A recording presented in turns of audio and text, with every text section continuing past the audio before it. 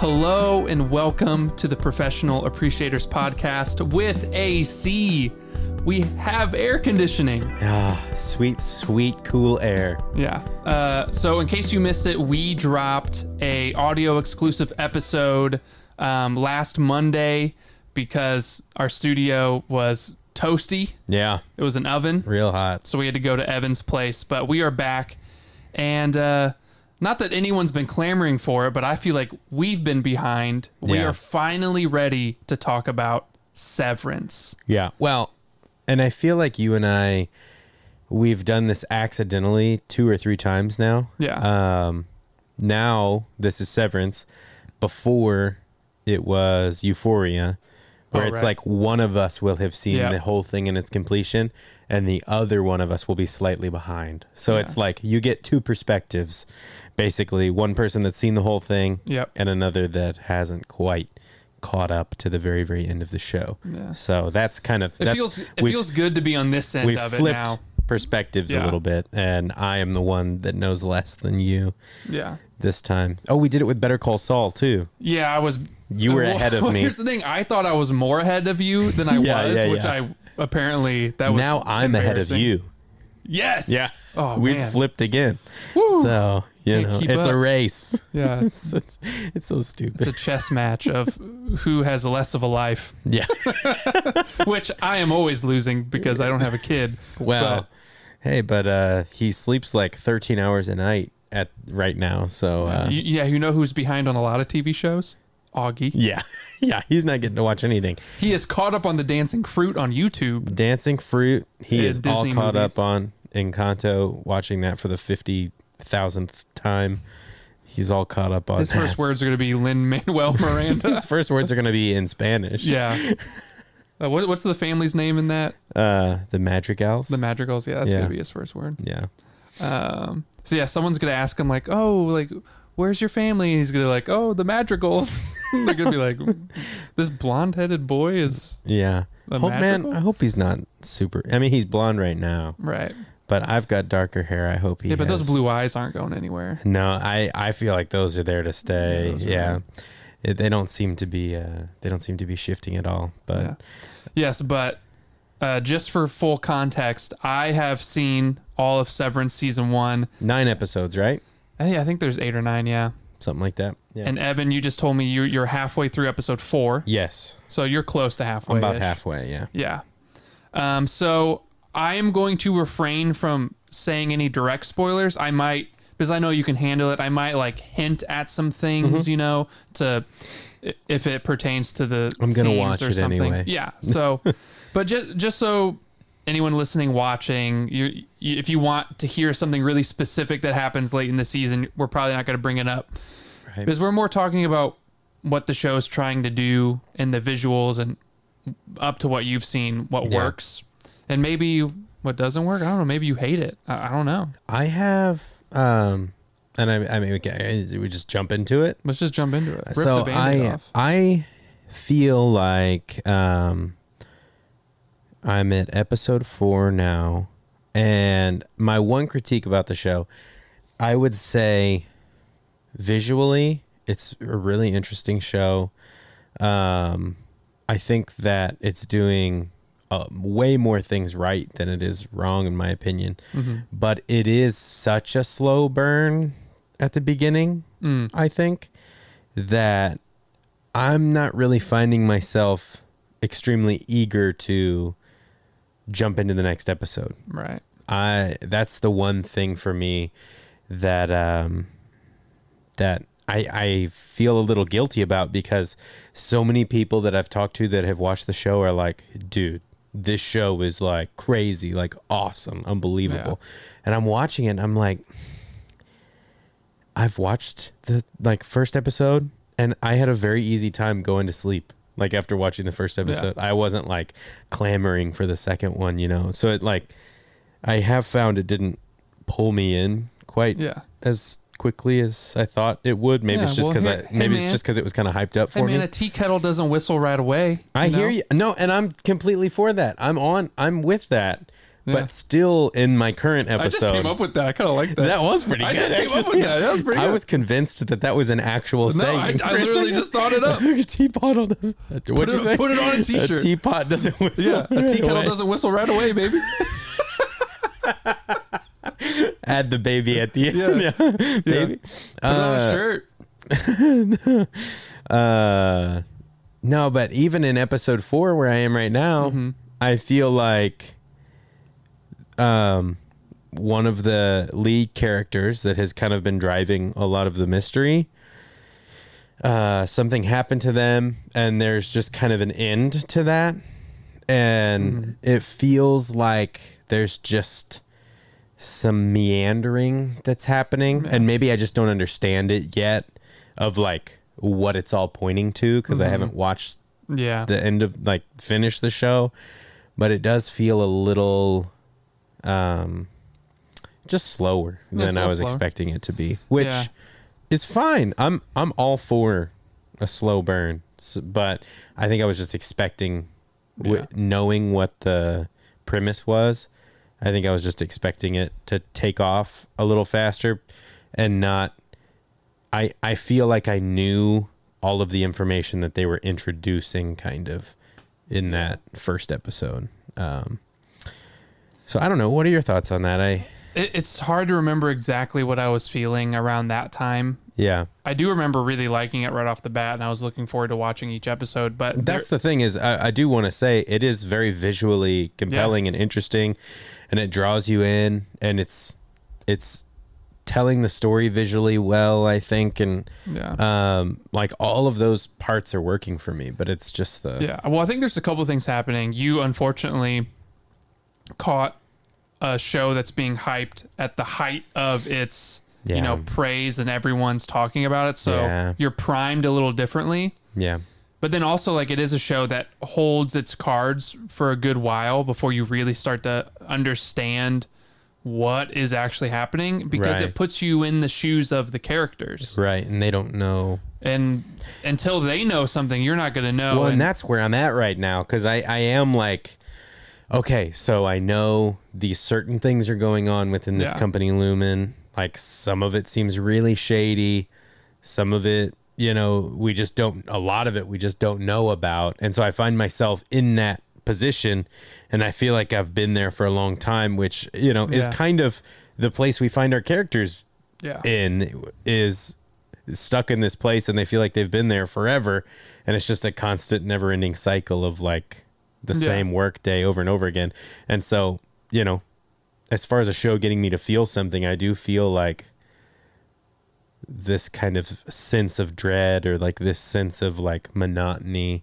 This is all coming out really bad. It's making it sound, it's making it sound like I think this show is super boring. I don't know. But if you keep this up, I'm going to think you pulled a Joey and you watched the wrong thing. A different thing. Yeah. No, but I'm saying that as a good thing, where it's like kind of, it's conveying how its characters are feeling. No, I totally know what you're saying. And I think you're getting close to a point where the dominoes are going to fall, because when you get into the last 3 episodes and you still start talking about this, I will look at you weird. Yeah. But right now it totally makes sense. And honestly, Anna kind of felt the same way. She was like, for a while, like, I like it, but like, and then you get into like that final back half of the season, and you start to get a little bit more clear of an understanding what's happening. But yeah, I totally understand. And for anyone who hasn't seen the show yet, I think that's a good expectation. Just, hey, it's a slow burn. Yeah. It's going to take a little bit to boil and simmer, but once it does, baby, that kettle's going to start whistling. Oh my God. Yeah, baby. Yeah, baby. I'm going to now try and make that like a thing everywhere I go. I find myself, this is off topic, but from Community, whenever Pierce is trying to get Streets Ahead to catch on, I catch myself every once in a while saying Streets Ahead. Streets Ahead. No, but I'll work on the kettle whistling with you, man. I'll use that lingo. Okay. No, but I mean, so what themes are you kind of pulling from? Or I mean, you've seen the whole thing, so what themes do you pick up on that that make you feel like somebody that lives in our time now wrote the show and created the show? What do you think it's speaking to? Yeah, well, yeah, I'll start with why I think the show connected with me right away is that it was eerily similar to what my job is. Yeah. Like, it was kind of scary. Yeah. Because, you know, the characters are constantly looking at numbers all day and like moving the numbers around, and that's pretty much what I do. Yeah. I look at bank work and I make sure all the Micker lines and account numbers and everything adds up, and I just do that nonstop all day. Yeah. So you're talking about like a fluorescently lit office room, computer screens, numbers, the monotony of work mugs and that bland white, gray tiling and wallpaper, and just like that soul-crushing work environment. Man, we are selling the heck out of this show. I know, right? Right? But like, again, that's part of the horror it's playing into is this dichotomy between you have your home life the way it is, and then you go into this bland, fluorescently lit, kind of soul-crushing environment. I'm really not trying to crap on my job, you know, but like most offices are not well designed. They're kind of just like basic, you know? Yeah, basic white boxes. Yeah. And I really connected. I was like, okay, I totally understand what it's like to be in that type of environment where it's not aesthetically pleasing. You kind of just numbers. It's kind of mind numbing. Yeah. And the show is really exploring the inherent flaw of a work-life balance. Right. Because so many people talk about work-life balance. Yeah. And we live in a time where companies are constantly preaching, we're a family, right? Join our family. Yeah. And they're asking more and more fidelity from you. Like, I don't have any statistics or numbers, but it really does feel like people are working more hours than they have before. Mm-hmm. Companies are asking a lot from their employees. And, you know, like if you look, you know, at what Google and Apple have done, where you hear stories of like, oh, they give you like rooms in the building where you can take naps. Right. And they have chefs at the office so you can get a meal whenever you want. And really, that's just a fancy way to say work here until 9 p.m. because you can sleep here, you can eat dinner here. Yeah. And it's like companies just want you to literally never leave. Yeah. And so it's a show about people who get a plant in their brain that while they're inside the office, they forget everything that happens outside. And when they're outside, they forget everything that happens inside. So it's a literalization of your work-life balance. Yeah. Where as someone who works in an office, it really does feel like you have one life here in the office and you have a completely other life at home. Yep. You have work friends and work colleagues you only talk to and associate to when you're at work. Yep. And vice versa when you're at home. And it really does, you start to feel like you're two different people. Yeah. So there's that balance, and it explores how corporations are demanding your fidelity and preaching family when really it's more parasitical, where it's like, oh, come be our family, but really they're just kind of sucking all the time they can from you. Yeah. There's that. But there is this exploration of what makes a person, Yeah. which is the part that caught me by surprise, because the other part, what I just mentioned, is kind of inherent in the premise. Yeah. The exploration of what actually makes someone human is fascinating, because I don't know how much you started to see it, but as you spend more time with the innies and the work versions of these people, you see how much they're asking about their outside life, and how different they are, like how different Adam Scott is inside the office than he is from the outside. Yeah. He very much is a different person. Well, and Adam Scott's character is almost happier at work than he is outside of work. And there's a key reason for that.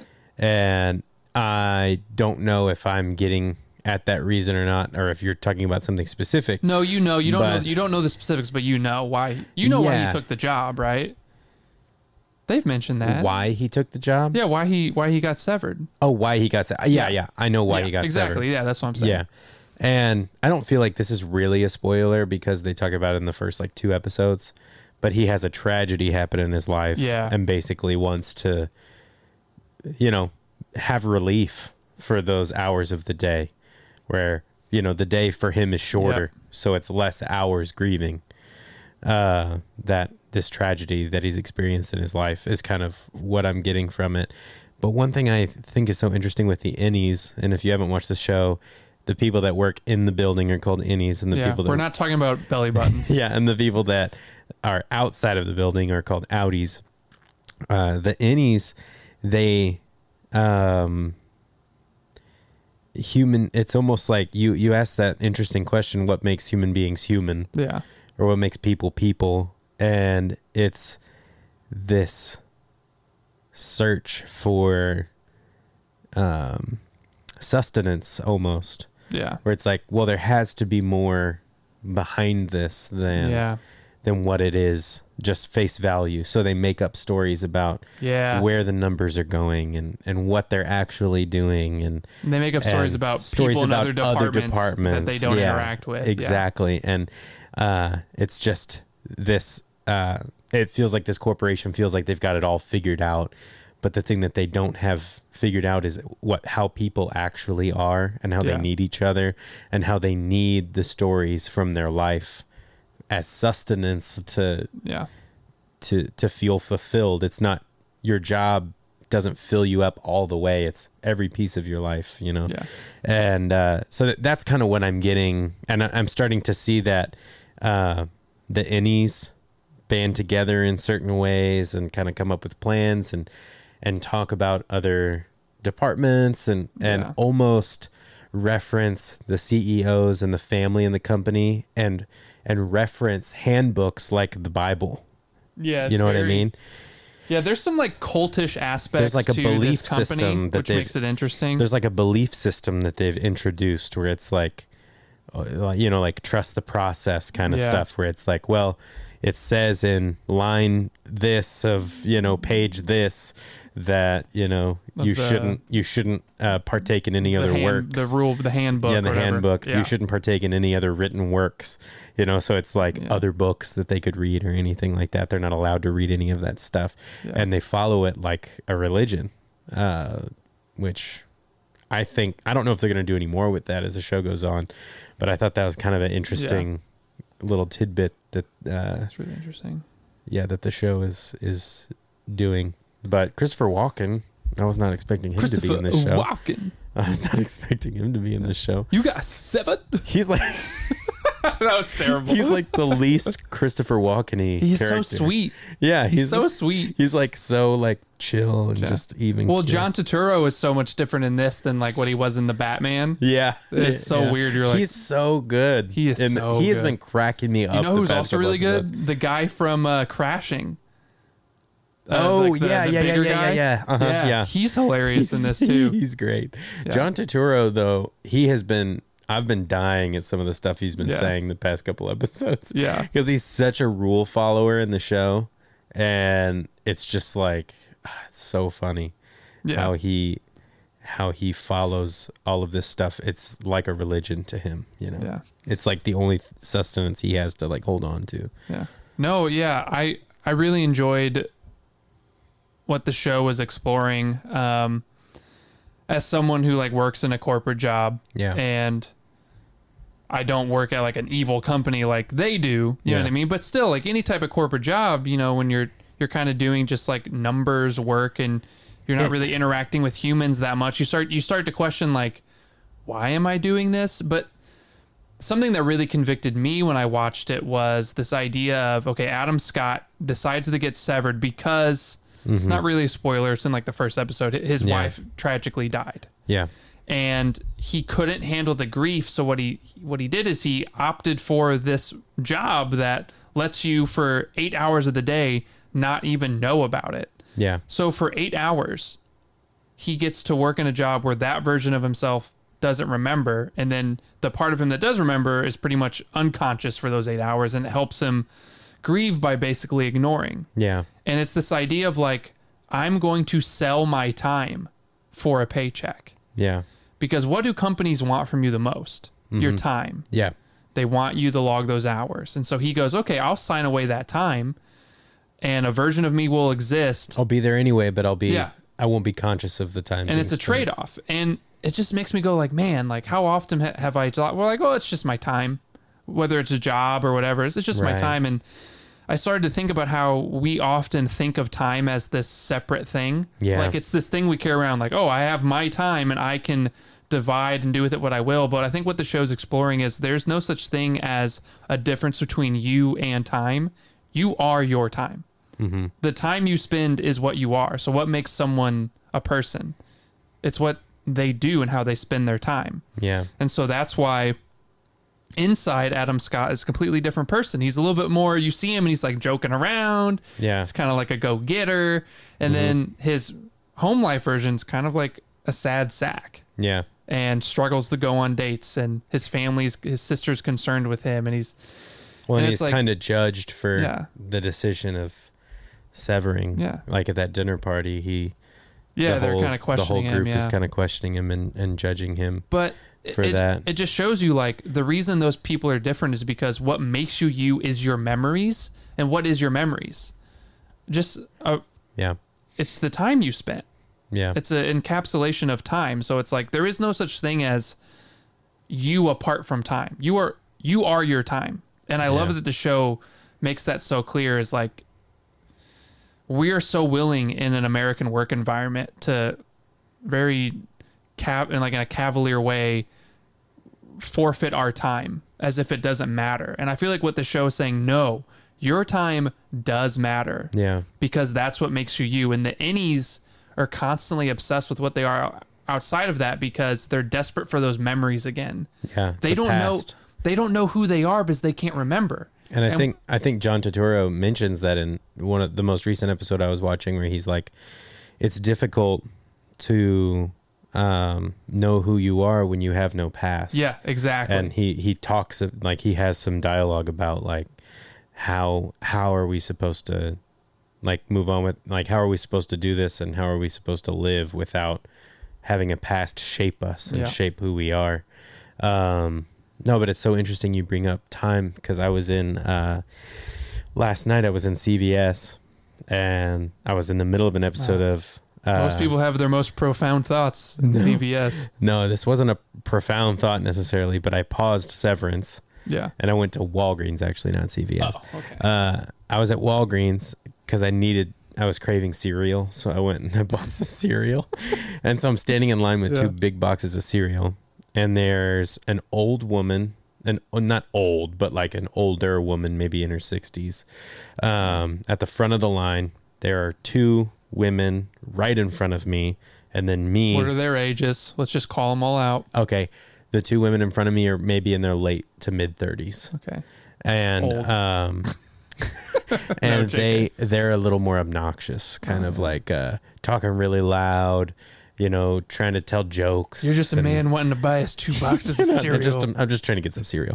And so this older woman at the very front of the line is trying to check out, and these ladies are talking really loud about like what their plans are for the night, and how, we don't have anywhere to be. Like we're waiting here. Like we're the best kind of people to be waiting in line, because we're just going to make it fun wherever we are, and like kind of cracking up the person checking the older woman out. And the older woman is getting visibly like frustrated by these people and getting kind of like, okay, just like hurry up and get me out of here so that I can get away from these people that are like talking around me and like over me and stuff like that.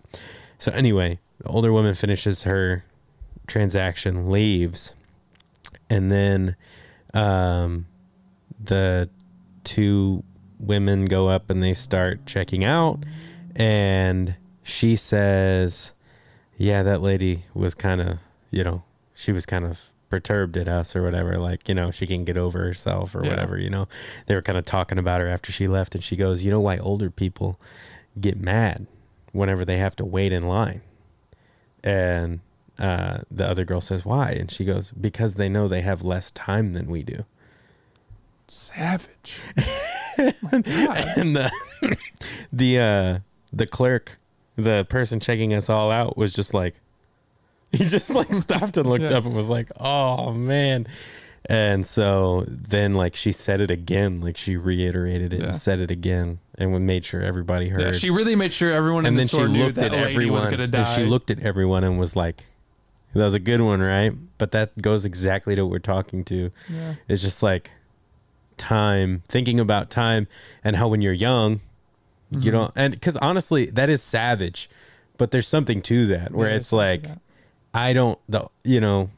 the older you get or the longer you're at a job or whatever you're doing, it's like, I don't have all of the time anymore to just be like waiting around or in a job that I hate or, doing any of that stuff. So that was kind of funny. I was watching Severance and then I went and had that experience and came back and was watching it and was like thinking about wasting time, I hope that old lady's okay. Me too. I hope she has plenty of years left. Yeah, I think she does. Said she was only 60? She wasn't that old. Dang, this woman was really savage. She was just acting kind of like, like... She's probably got like another 30 years. Yeah, hopefully, man. Hopefully, knock on wood. But yeah. Why old people get upset? It's because they know they've got less time than we do. That's another saying. We could. Man, we're really pumping them out tonight. Tea kettle doesn't whistle right away, baby. I was trying to wrap that back around to Severance, but I feel like I got so in the weeds with the story. Yeah. I was kind of like, where's this going? But I'm going to trust him. I'm going to trust him to find his way. Dude, that story was as long and winding as a CVS receipt. I tell you what. I could have told that story in 30 seconds. You really could have. And I decided to tell the 10-minute version of it. Yeah. No, but that was just for the audio listeners because there's no way that's making the video cut. Yeah. No, but I think that's a great thing to extract from the show is just the idea of how are we selling our time to our jobs and do we value it in the correct way?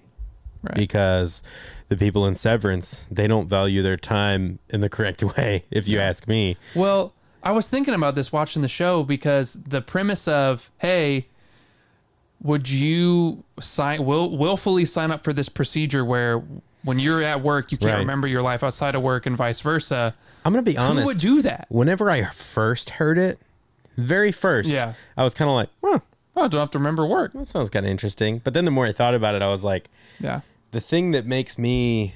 But then you remember the person inside will always feel like they've never left, which is like a hell. Well, and let's talk about some of the logistics. Yeah. Because I mean, who does not want to talk about logistics? It's the most entertaining thing. No, but I think it's fascinating. Something interesting about the show is that the innies, the people that work there, they don't sleep. I mean, they do. Their bodies sleep. Yeah. But they don't consciously experience their work day ends with them walking in an elevator, and then to them immediately step back out of that elevator. Yeah. That's crazy. That is, I don't know how you could think that people could maintain that sort of pace. Where Adam Scott in the first episode was talking about I find it helpful not to think about sleep as an experience, but to focus on the effects of sleep. The effects of it, yeah. You may feel energized. Which is this sounds horrible. Oh my God. Having that feeling of first waking up and being kind of sleepy still and all that. That's a good feeling. Dude, the more you dwell on the fate of the innies, it's really creepy. I was thinking man, imagine me walking downstairs at the end of the banking day and walking out the door, and then as soon as I walk out the door, I'm immediately walking back inside the door. That'd be horrible. I have all the tasks waiting for me again with no break. Just immediately, yeah. But the other side of it is there's a version of you that is constantly at home. Yeah. You know what I mean? Yeah, so that's another level of being kind of bummed out.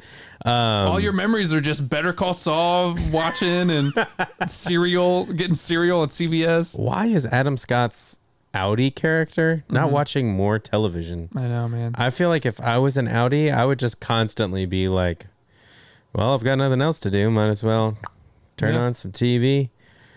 Yeah. I agree, but I was thinking who if that technology really existed, who would do that? Yeah. And I think the show does a good job of explaining the people who would do that are people like Adam Scott who are wanting to forget something. Yeah. But then I started to realize, like, it's really not that far-fetched because, like I said, at least here in America, like, we are constantly signing away pieces of our life without ever thinking about it. Yeah.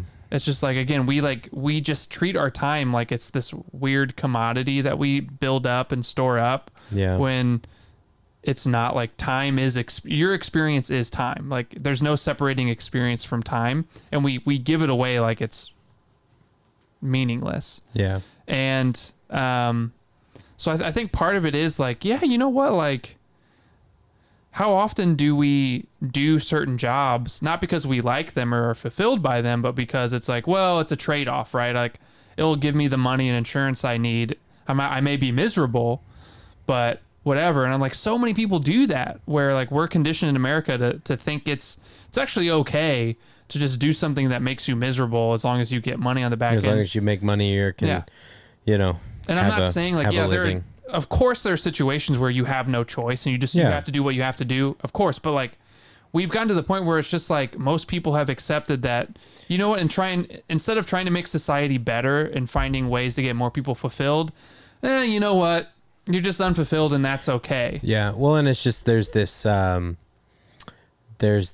pervasive idea that like, well, you've got to pay your dues and you've got to work in a horrible job for a long time before you can step up and actually like enjoy what you're doing or ask for anything that you would actually want. You know, you've got to pay your dues and like, you know, so it's not as drastic. Do something that you hate for a long time. Yeah. It's not as drastic, but we willfully like sign up for experiences and we sign up that we know we're going to hate. Our time that we know we're going to hate. For experience or for money or for whatever it is. And that's time. Yeah, exactly. That we're just giving away. And because that's what your life is time. Yeah.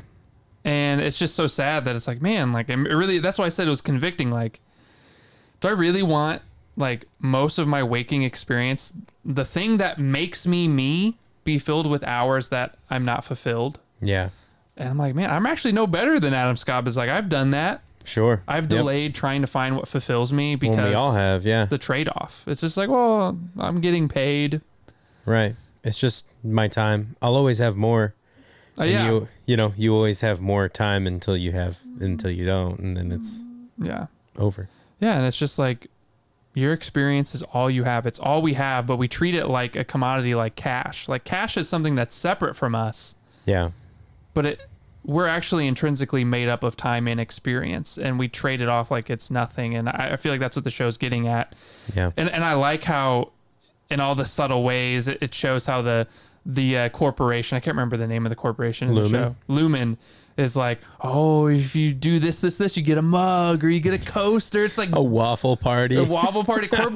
Corporations love that. It's like that meme. It's like that meme where it's like, oh, you're underpaid, have no insurance, and oh, there's a pandemic. What is it going to do? And it's like the meme of someone like reaching their hand out of the ocean, and it's like a high five.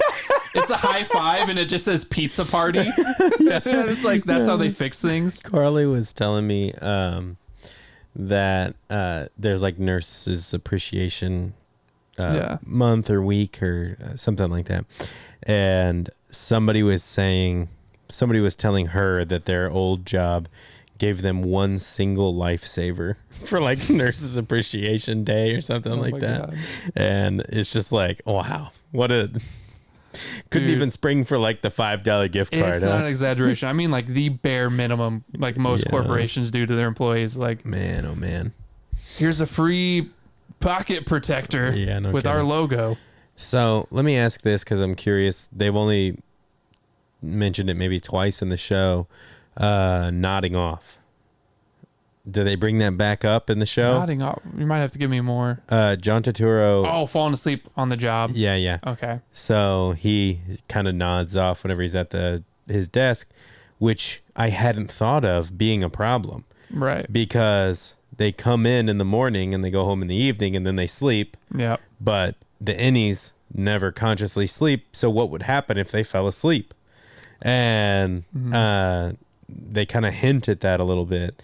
Do they bring that back up in the show? Is that kind of something that's... Well, they definitely bring back the things he sees when he starts to nod off. Oh, okay. That definitely comes back for sure.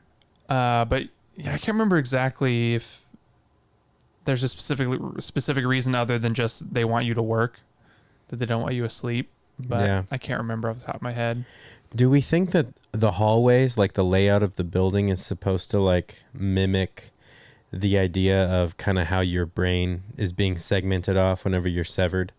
Where it's like you have these different departments that are very complicated routes to get. That's something I wanted to mention. There is a lot of visualizing the idea of being severed. Yeah. And one of the things I loved about the show right away is, like you mentioned at the top, the visuals. And I don't know if you noticed this, but especially in the first couple episodes, in the episodes that Ben Stiller directs, he often frames Adam Scott on like the far edge of the frame and leaves a lot of negative space on the other side as a way to like sever him in the image. Yeah.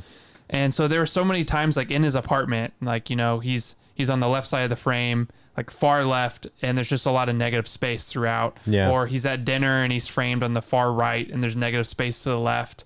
Well, I was actually noticing that with I think Adam Scott and John Turturro were standing next to each other having a conversation. Yeah. And there was like tons of headroom at the top of the screen. Yes. Where it was just like chest up, and that was half the screen, and then the other half of the screen was just empty space above their heads.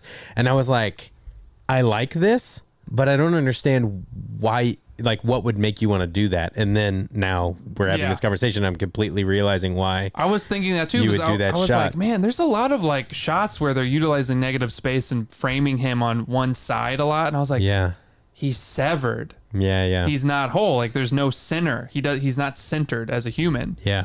And they do that like with the partitions, like they're framing them with the partitions a lot in the cubicles. Yeah.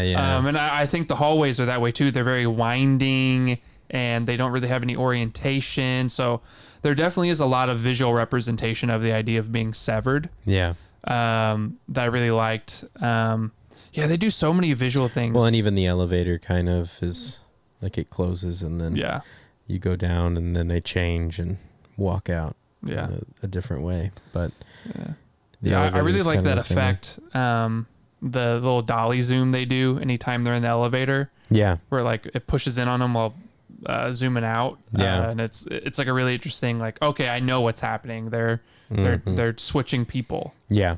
Exactly. So yeah, if you haven't seen the show, I mean, it's one of the more interesting, like visually told. Adam Scott is really good in it too, because even his posture and like the way he carries himself is different. Yeah. Whenever he's at work and whenever he's his I don't know if you could say true self or not, but whenever he's outside of work, like just the way he carries himself, his posture and the way he talks, he sounds different, which I think is just a great touch. And he's been awesome in the show so far. So what do you think about Patricia Arquette? I was just watching in the most recent episode I was watching, I was like, do we think she's severed? And I don't think she is severed. Yeah. Her performance I found very intriguing because there are times where I thought she was very mustache twirling. Yeah. As a villain, but then there are other aspects, especially later, not to like spoil anything, where it's getting there with corporate where or the board of directors or whatever will call her and never talk on the actual speaker. And she's kind of very like worried about what they think and kind of subservient to them. Yeah. So yeah, there's definitely like a hierarchy of like she has power over these people below her, but there's definitely a group, which kind of speaks more to that, like, it's almost like a religion thing where it's like you have these mysterious kind of board of directors that are meant to be revered and, you know, worshipped and thought were, you know, perfect and all this stuff. Yeah, but there's just, she was the only performance I was kind of on the fence on, and I usually love Patricia Arquette, but like there were times where she felt very like mustache twirling and like almost like in a different show. Yeah.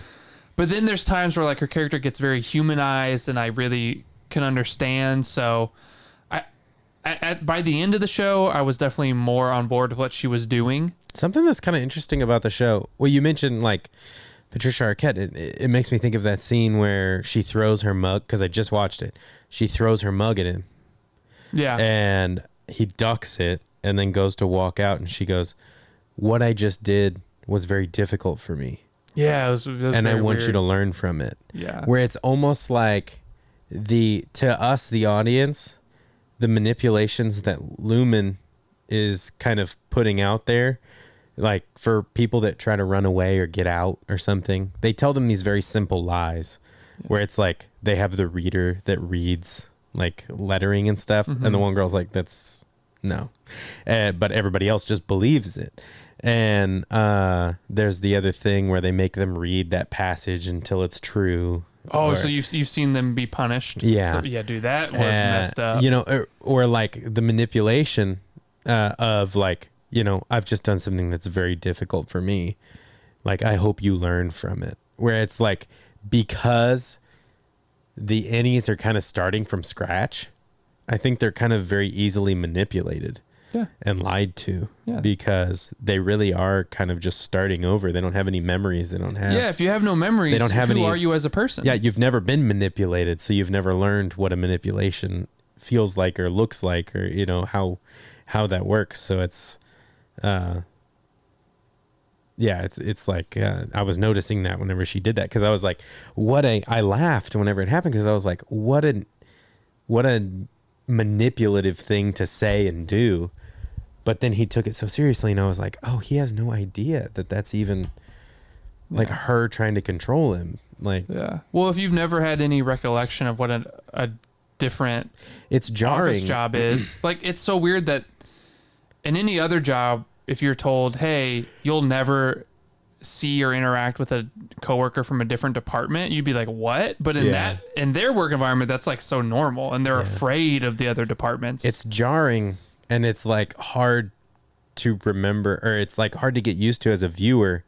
Kind of another great thing that the show does is it just brings you into it, where it's like you're constantly learning and kind of remembering, like, oh, this is different. Like, they're different than they're dumb. yeah, they're different than the Audis, where it's like an easy, obvious manipulation that we would see from a mile away. They have no ability to kind of see that coming. Yeah. So it's just kind of another really smart thing I think that the show does, is kind of subtly remind you, like, no, they're stuck here. They don't have a past. They don't, you know. It is, but speaking of that, there is something really heartwarming, and you'll see more of it as the show progresses, of the little ways in which they will find companionship inside the office and fraternity. Mm-hmm. And, you know, like those human moments in a place where they're constantly watching you and making you work 24/7. Mm-hmm. And in the tiniest, weirdest ways, they find ways to be human. Yeah. And they go on longer walks in the hallways. Yeah. Or they'll find ways to kind of have conversations, and, you know, like little things that for us wouldn't mean anything or have any entertainment value, they'll really cherish, like the group photo. Yeah. Like they'll really cherish that. Yeah. Or the little prizes they get. And it's just a cool reminder that, like, humans will find a way to find companionship. Yeah. And find ways to bond. Well, and that's what makes it, like, we have the ability to take that for granted because we have it. Where it's like, those are the things that make us human, and they're finding that as they go, and they're realizing that that's what brings them more joy and fulfillment. Like, how much have you seen of John Turturro and Christopher Walken, like, interacting? That has just kind of, in this episode that I'm in currently, he went and visited him at the place where Christopher Walken works. I mean, that's what's so... It was actually really touching. It was sad and touching to see John Turturro, like, fawn over these really kind of like generic, decorative art pieces they put up in the hallway. But, like, to him, that's all he knows. Yeah, that's artistic. Yeah, and the way he, like, obsesses and is a fan over it, and how him and Christopher Walken instantly have that bond because they both like the artwork. Yeah, and it's very touching. Like, you strip these humans of everything else that makes them human, and they'll still find a way. Mm-hmm. You know, he treats the handbook like it's a religious text or a high piece of literature, because that's all he knows. Yeah. And like I said, it's beautiful and tragic that humans will find a way to do that even when everything else has been stripped away. And I really liked that part of the show. Yeah, me too. I'm looking forward to continuing in it. This conversation has kind of made me excited to see. There you go. Keep watching through it. We're gonna power through those 4.5 more episodes. Yeah, it's not a big bite. I mean, I've just caught up with Better Call Saul, and I think it only took us like 2 months to get through all of it. Oh, so, this will be a breeze. So this is like, well, and when it ends, you're gonna be like, I need season 2 right now. Yeah, that's what I've heard. I've heard that, which is an indication I need to get through it fast before I hear a spoiler. Yeah, exactly. Yeah. Don't let it get spoiled. Heck yeah, me. Then you'll want to get the chip in your brain to remember. Yeah, that would be kind of cool to be able to have a part of your brain that never got to see. Like, for instance, maybe I could get a chip where part of my brain has never seen heat before. Oh my god! I could just experience that first watch all over again. Yeah, but then you'll always forget the fact that they recorded the gunshot audio. Yeah, but I'll get to live. I'll get to relearn it. You'll get to relearn it and have that satisfaction all over again. That would be Carly's hell. Just watching Heat over and over again for the first time. I watched this movie for the first time. It's called, and she's like, yeah, I know, Heat, Michael Mann. They recorded the gunshot audio live. What? This is the 1,000th time. Yeah, Carly knows every fact about Heat, and she's just like, I'm just like asking her all these questions about Carly's like, Michael Mann, 1995. Yeah. It's based on the true events of this bank robber. Macaulay. Blah, blah. Yeah, Macaulay. Yeah. And yeah. She'll know everything. She'll know everything about it. Yeah. So anyway, Severance. Yeah. Final thoughts on Severance? I think that's as deep as we can kind of get into it without jumping into since you haven't seen it, yeah. Yeah, without jumping into some more spoilery type stuff. But maybe we can touch on it again once I'm all through it, and we can do a spoiler kind of review. Yeah, once you finish it, mention it and whatever our next episode is, and we can touch base on it a little bit. I'll probably be done with it this week. Okay. Early next week. Yeah. Well, yeah, I really enjoyed the first season of Severance. I'm like with bated breath waiting for season 2. Yeah. I think Ben Stiller, the episodes he directed, just knocked it out of the park visually. And so he doesn't direct every episode. He doesn't direct every episode. Okay. There's a couple other directors, and I want to give a shout out to the cinematographers as well. Mm-hmm. They're just as involved with the visual storytelling of it. Adam Scott's amazing. All the actors are amazing. Yeah. I mean, it's been a while where I watched a show that has like a core mystery that like really has me thinking about theories and intrigued. And I appreciate that it's a show with a driving mystery that isn't 100% reliant on the mystery factor. Like, there's actually stuff on its mind, and it's not just mystery for the sake of mystery. Yeah. I really appreciate that. But I really dig it. If you haven't seen it yet, and for some reason you listen to all this, risking spoilers, the hype's real. You're a brave soul. The hype's real. I will say, like Evan said, it's a little slow, but you know what they say? You know what they say, Evan? I know what they say. Doesn't whistle right away, baby. The tea kettle doesn't whistle right away. You're insufferable. And also, they also say, why old people are impatient. Yeah. It's because they've got less time. They got less time. No, but I think... Say that to an old person. Yeah. See what happens. They'll say, what? Yeah. Yeah, the next time, like your parents or an older relative is, like, impatient with you, just be like, hey, man, it's not my fault you got less time. That is kind of like an awful thing to say. Yeah, that's an awful thing to say. No, but we can jump back into the old Severance talk. But I wanted to ask you, since there's so many shows just happening all the time, all at once, do you have one that you're like looking forward to most coming back?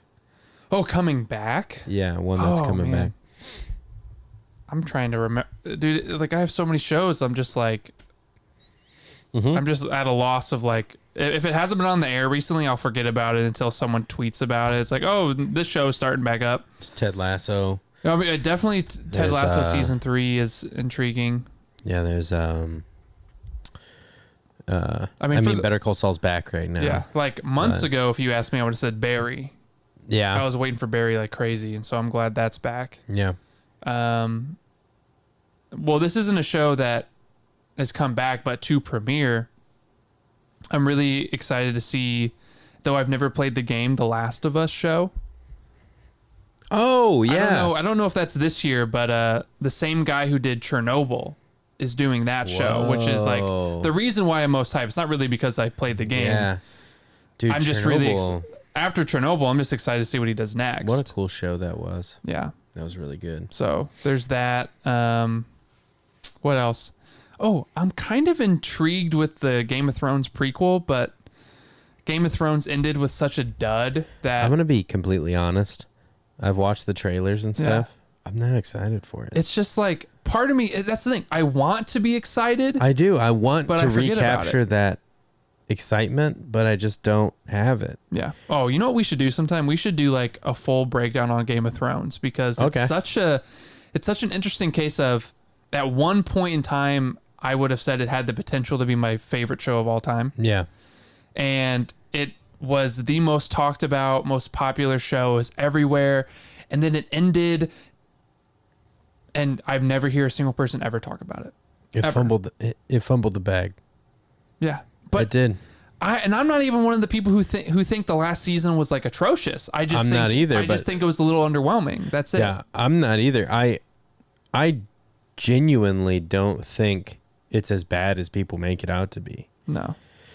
But it was just rushed. It just wasn't. It didn't quite have that like combination of satisfying and how did we get to Game of Thrones? I don't know. You asked me what shows I'm looking forward to. Oh, that's right. That's right. Yeah.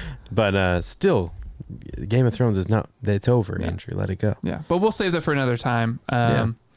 But yeah, I think that's it. If you haven't seen Severance, go watch Severance. I can't recommend it enough. Wow, it's a good show. Enthusiastic. Yeah, I can't recommend it. Can't recommend it enough. If you've had just make sure you're not tired whenever you watch it. Talking about not whistling right away. Yeah. Stop. All right, so if you're watching on YouTube, I just want to give you a reminder. We had a whole Tom Cruise episode that was audio only that you can find in the podcast feed. You can click the link below. Remember to subscribe to Why It's Great.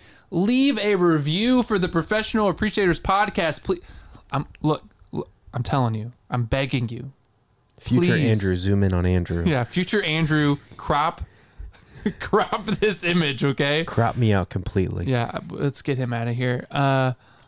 Please, if you've been listening to this on YouTube or as a full hour-long podcast, leave a stinking review on Apple Podcasts or on Spotify because we got nothing.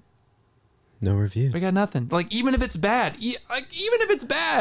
if you want to make fun of me for wearing shorts sometimes or, whatever it is. Which, just on audio, I'm not really sure how you'd be able to tell he was wearing shorts. But yeah.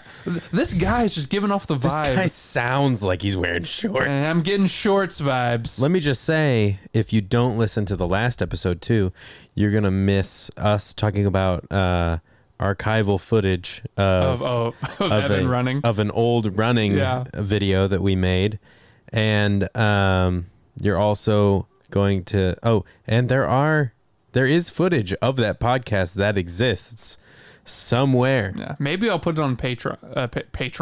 Patreon. I'll put it on Patreon. But put it on Patreon. We'll never see it. You'll never see it if you don't leave a review. Well, maybe if we get enough reviews. Yeah. Speaking of Patreon, if you want to support this channel, you can go to patreon.com/whyitsgreat. It says Why It's Great, but you also get Professional Appreciator stuff. So whenever the podcast episodes are finished, I put out a link to download them early. You can get early look at whatever the video topic's going to be and watch the video early. We're still planning to do a Batman commentary. Patreon. It's just about finding the time. It's going to go on Patreon. It's going to go on Patreon and the $5 tier. That's right. Yeah. Yeah. So as soon as Andrew figures out when he's got time to do it. I know, I'm a busy man. I'm a busy man. You got to take a break from coming up with metaphors Talk about me. Things slowly we weren't heating able to up. record for 2 weeks because you were sick and had a wedding anniversary. I can't control my illnesses, okay? Yeah. As hard as I try, I got COVID. Yeah. Just don't get that monkeypox. Hey, just be glad that I'm You here. hear about the monkeypox? Oh, yeah. Is it back again? Apparently it's back, baby. Oh, no. Yeah. Wait, I heard that there was some monkeypox a while ago. Now it's back again. There was a guy in like Mississippi or something who got it. I don't know. You know, every once in a while a guy pops up Just with monkeypox. stay away from the monkeys. What can you do? Yeah, what is it? I don't know put how that you glass up at the zoo for a reason. don't you have to get like bit by a monkey? Oh, I in don't order know. to get I'm just monkeypox? joking. I don't want to. There's probably nothing to do with monkeys. You know, that's like saying you get smallpox from a short person. Oh my god! Like it's just a name. It's just a name. No, I think you do. Were you one of the people who thought think you do. coronavirus came from the beer? Yeah. No, I think you do get monkeypox from like being in close proximity to monkeys. I just don't want to. I don't want to assume. I don't want to assume. And now I want to look it up. Chicken pox? Well, you think you have like too many chicken nuggets to get some chicken pox? It's from bad eggs. Yeah. Them chickens. Chicken pox. Smallpox. Dang. Dude. Hey, man. That was a pretty good one, though. That was a pretty good one. Yeah. Yeah. Save it for the very end when people have already closed out the episode. Yeah. Patreon. Yeah. So anyway, you know what? You know what to do. Yeah. You know what to do. Even though you're not doing it, you know what to do. You know what you should do. Yeah. Okay? Man, Leave a review. I'm going to have to trim this episode. I mean, at the end, for sure. Yeah, I'll find ways. Sorry. All right. Well, thanks for listening, and we'll see you next time.